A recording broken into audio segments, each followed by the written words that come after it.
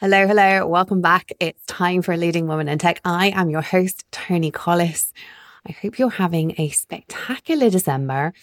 You're gearing up for a lovely bit of downtime over the holidays. But before we do, I want to talk about Sunday Scaries. You know the feeling as the weekend winds down, a sense of unease creeps in, casting that horrible shadow over those last precious hours of relaxation.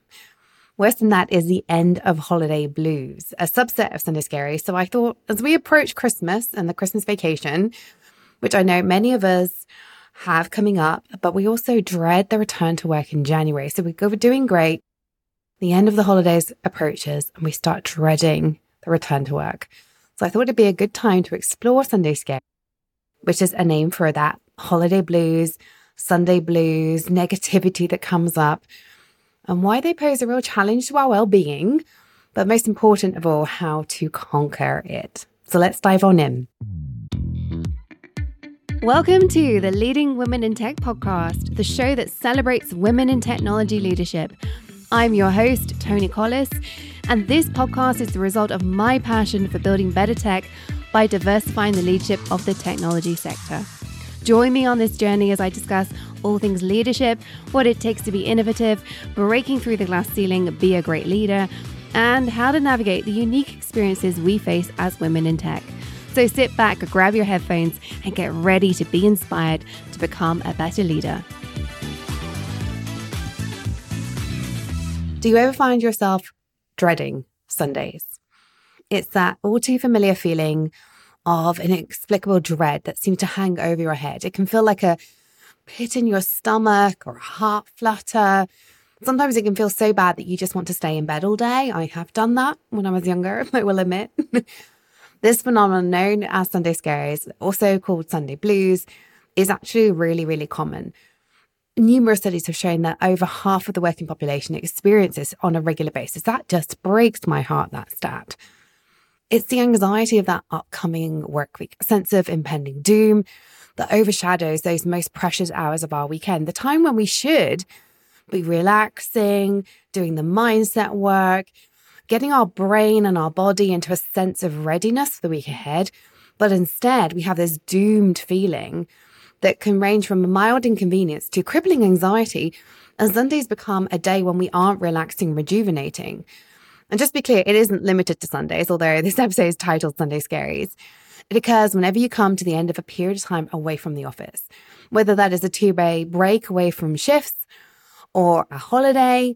Most of us actually get it at the end of a holiday as well. And I think I've seen something myself and many of the people I work with and family, it's more profound at the end of a holiday because you have more time off.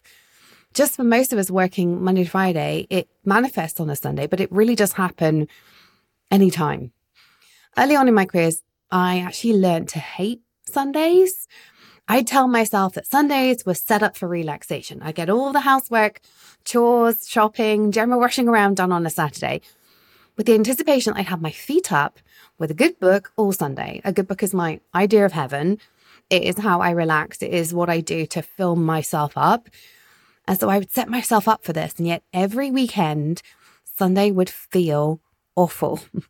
I've moved my cleaning and chores to Sunday, but that meant I felt that Saturday wasn't really a day to relax because I knew I had all those things that I had to finish off. I couldn't fully relax on the Saturday. However, being busy on a Sunday did help me, at least until I sat down and allowed my brain to think through what was coming. And then the swirl would begin. You might experience symptoms like being afraid to look at work-related things, and certainly is how it manifested for me.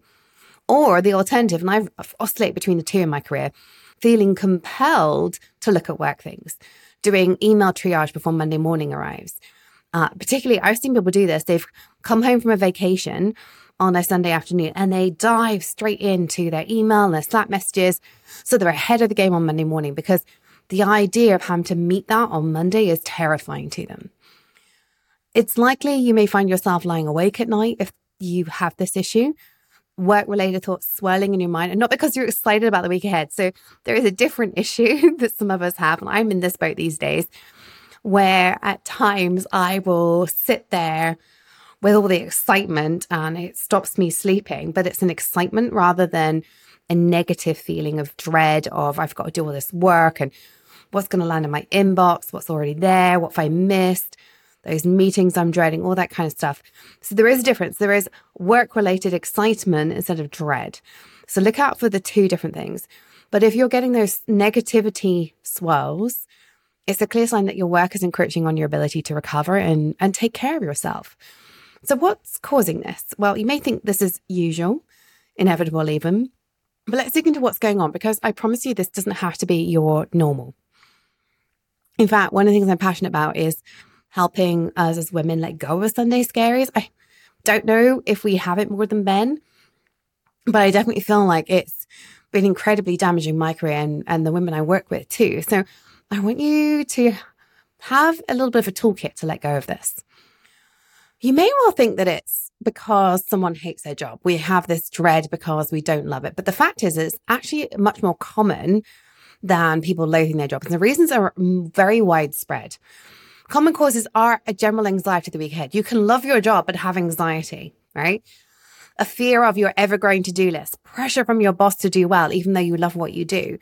Not using your weekends to relax and recharge actually becomes self-reinforcing.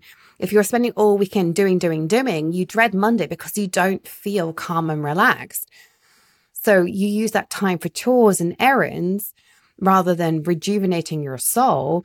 And then you feel more pressured to do more during the week. And it kind of backfires on you. It becomes a negative cycle if you're not spending time rejuvenating yourself. Now, depending on your personality type, there are different ways of relaxing and recharging.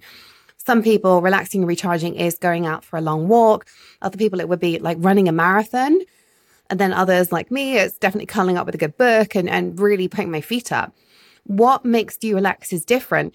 But the project planning, getting the kids from A to B, doing housework, doing DIY, anything that's like cognitively stimulating is unlikely to be relaxing and recharging you. So have a look. Are you actually finding space in your weekend to relax and recharge? Because if you're not, believe it or not, it can cause additional issues with your like Monday morning dread. Lack of good quality sleep is another contributor. Having anxiety about the week ahead causes you to lose sleep, which only perpetuates your anxiety because you know you're not on your game and you end up in this cycle of sleeplessness and stress. I've definitely had that one. Another cause could also be changes to routines and practices at work. Being required to change your work routine or habits can cause a lot of stress, especially over the past year and a bit, coming out of the COVID pandemic, when a lot of workers who were working remotely have been asked to return to the office. Studies have shown that as employees were asked to return to the office, Google searches for keywords like Sunday Scaries, office anxiety, and Monday blues skyrocketed by 30 to 100% in 2022. That's startling. And interesting when you're asking yourself, why are we making the team return to the office? I think it should maybe be something we allow, but not require. So why is the Sunday Scaries such a problem? Well, it's more than just a minor case of the Sunday blues. When you have it persistently every week, it's a persistent level of stress. Persistent stress ultimately causes burnout. It sabotages your ability to fully recharge. It can cause depression. It leaves you ill-prepared to face the challenges of the coming week, which means you enter a vicious cycle that you are wearing down physically and emotionally, which means you're less capable of doing your work, which means you get more stressed out, have more Sunday blues. It's this self-reinforcing vicious cycle wearing you down physically and emotionally, affecting not only your work performance, but also your overall well-being. And if your team is experiencing Sunday Scaries, because we do like to talk about our teams around here as well, they won't necessarily tell you what's going on. Most of us don't talk about this. But you'll just start to see lower productivity as stressed, tired employees are unable to do their best work. You may well see a lack of engagement on Mondays or not being prepared for meetings or lots of emails on Sunday night or first thing Monday morning when they should maybe be doing something else. You're going to have higher absenteeism, increased staff turnover. So if you don't work on this, don't keep this mental health Sunday scary stuff in check, then you're not actually doing what you need as a leader to support your team to allow them to be as productive as you need them to be. But here's the really good news. It's not inescapable. Even if you've battled it for years, I had it for, gosh, so long, so long. I used to believe that every Sunday was destined to be stressful, even when I had a day off for relaxation and fun. Things changed when I switched roles. The Sunday Scaries vanished. They only made a comeback when I found myself in a job filled with ambiguity, constantly shifting goals. I didn't have such a problem with the ambiguity, but the constantly shifting goals coupled with the ambiguity really brought that home. I have no idea what I was going to turn up to on a Monday morning. I had no idea who the boss was going to be behaving as on a Monday morning. And the Sunday Scaries became a symptom of an unhealthy workplace, not an inherent part of me.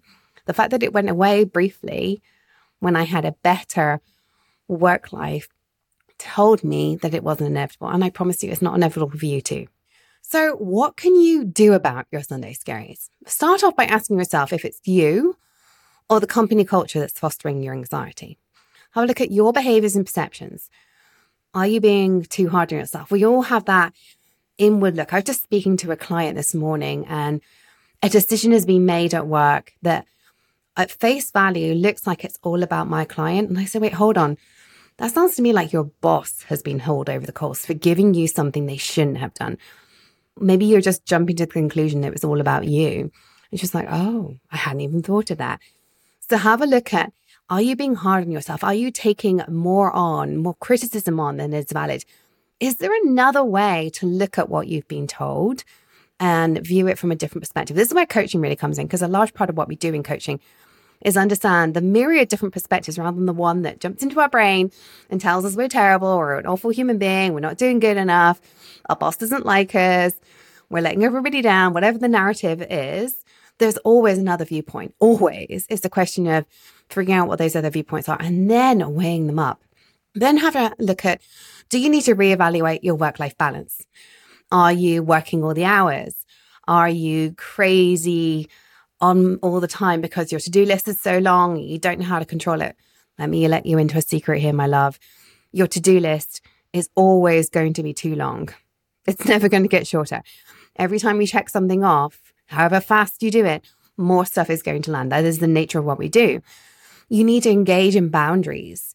You need to have self-care that allows you to decompress, to step away and be okay with having unfinished to-do lists. If all else fails, consider moving companies. If the pressure is coming from within the organization, there's toxicity, lack of support, a bad culture, don't prop the company up by staying. Now, I know there's lots of reasons to stay. Don't make the mistake I hear so many women make, which is, I'm staying for my team. If I don't stay, my team's going to suffer. When you have that attitude, you are propping up a company that needs to modernize and update to the 21st century. If you are the one saying, I'll stay to protect my team, you're doing your team a disservice because your team should probably move on. And while you protect them, yes, they've all got livelihoods and it's very complicated, but actually you're allowing that company to continue. You are propping them up by having the one team in the company that's healthy because you're protecting them, when actually they need to realize that that mode of operation is toxic and wrong. And if they don't change, they will fail. So don't stay because of your team. That is not a good reason to stay, my love. So many women I work with say, I can't leave because of my team. And really, we're doing a disservice to the whole of tech by doing that. We are perpetuating, we're enabling toxicity accidentally by doing that. So there are good reasons to stay. I think sometimes it's very scary to job hunt, especially in the current market. But I will just say, I've seen an uptick in the last couple of weeks, maybe last month or so, with the job market. I think a lot of people are trying to wrap up before the year end, and a load others are thinking, what are we going to do in Q1? So if you're thinking about moving jobs and you put it off because it's been a tough year, it has been a tough year. I have had clients land jobs all year round, though. It's not being impossible, not even close. And in addition, I would say that Q1 is looking like, from what I'm hearing from recruiters as well, it's looking like Q1 is going to be a lot better. So get your paperwork in order, right? But back to the main topic. If you think the culture of your company is calling your Sunday Scaries, that's a warning sign that your current work environment is not a good fit for your well-being. But having said that, as an executive, you are always going to have pressure. So how do you know when this pressure is the kind of pressure you should learn how to hold versus toxic and not good? I would definitely go to things such as having a boss that you can't predict. So I've had bosses over the years where you didn't know what version of them you were going to have that walked into the room, have to do 180s. Like one week they'd ask for this, the next week they'd ask for that. They want blue, they want gray, redo the entire product just because of the direction of the wind, whatever it is. Like I think that kind of 180s, very much in flux, is not healthy. And by the way, although it seems to be something we think is acceptable in startups, it's really bad for startups too, because you should make decisions in startups based on what the client needs. When you're doing 180s, you're not actually listening. You're potentially listening to one client at a time. That is not going to make a long-term viable product. So have a look at, is it the culture of the company? Do you have a bad relationship with your boss? Are you able to be honest with your boss? Is it your team? You can have a toxic team. I would say toxicity is enabled by you if it's your team and you're the leader. But every now and then there are toxic things in teams. Now, I do think you should own that. But if you don't have, for whatever reason, the ability to change the culture in your team, even though you manage it, that's something to have a look at. Maybe book a call with me, just a discovery session. We can dig into that a little bit. But have a look as what can you do to identify if this is the culture of the company, or if it's you not taking care of yourself, or maybe anxiety. I think so many of us have crippling anxiety. I certainly have done. I've had a good workplace, but crippling anxiety. So check in on that. But then have a look at your team as well. So as an executive leader or just the leader, you want your team to overcome Sunday Scaries. You want them to learn how to take the pressure off themselves. So keep an eye on this. Not everyone will experience it, but have a look what's going on. Does their behavior change as the week goes on? That might be an indicator there's something going on. Are they engaging in Monday meetings? Are they answering emails at weekends, doing Slack at weekends? Are they putting off answering things until quite late on Monday? Because that's another symptom. You procrastinate when it's stressful. Have a look at whether or not you should cancel Monday morning meetings. Monday meetings are a great way to reconnect with your team. However, it could be a huge source of stress for some of your team who may feel that they need to work over the weekend to prepare. So either cancel that Monday meeting or bump it to the afternoon. I'd also encourage you to not email your team over the weekend.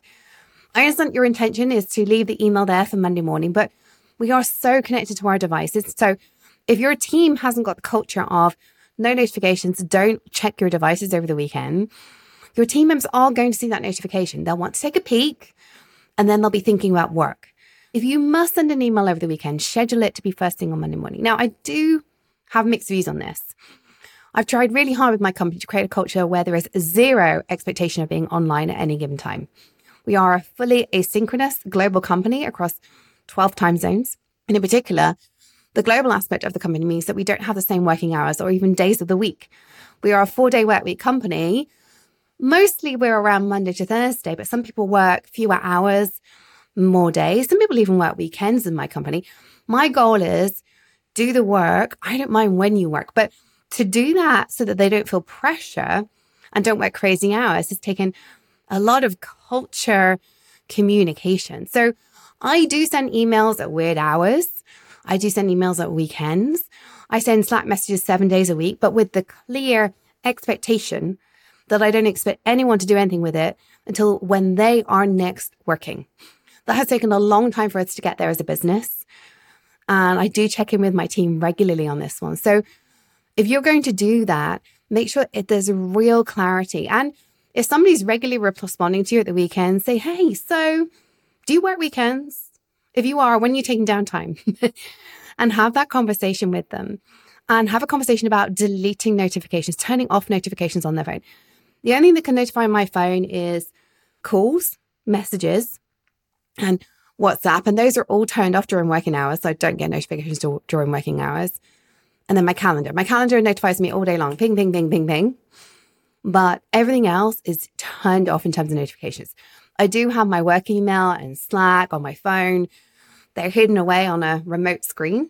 So I have to go right all the way to the right to actually access them. And I will say, like, when my mindset is not in a good place, I have this little itch in me to go and have a look at things. It's like a little itch.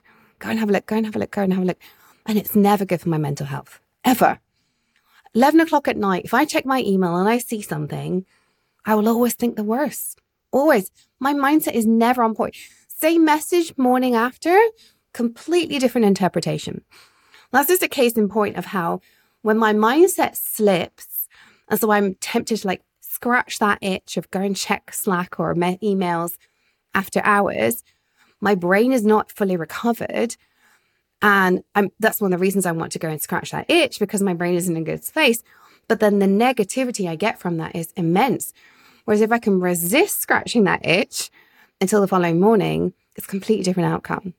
Completely different.